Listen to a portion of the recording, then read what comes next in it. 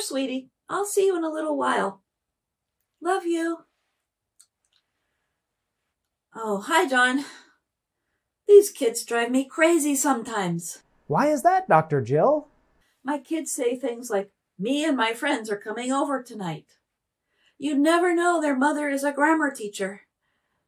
So instead of following the old grammar book, which tells us to say, my friends and I are coming over. Right. I is the subject pronoun, and in a compound subject, we put the other person first to be polite. Exactly.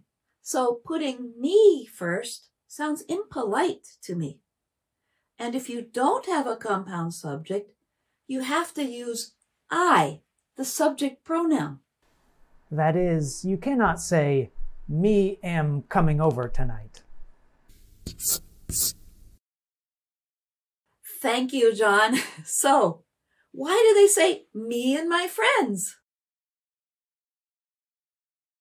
I read that language researchers found that me and someone is about 3 times more common than someone and me. So you're saying just because a lot of people are saying it, it's okay? Mm-hmm. That's descriptive grammar. We just tell how people use the language. Still, you can't go wrong if you use someone and I for compound subjects.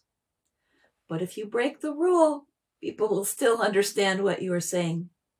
Well, it's time for me and Dr. Jill to go. And that's Everyday Grammar.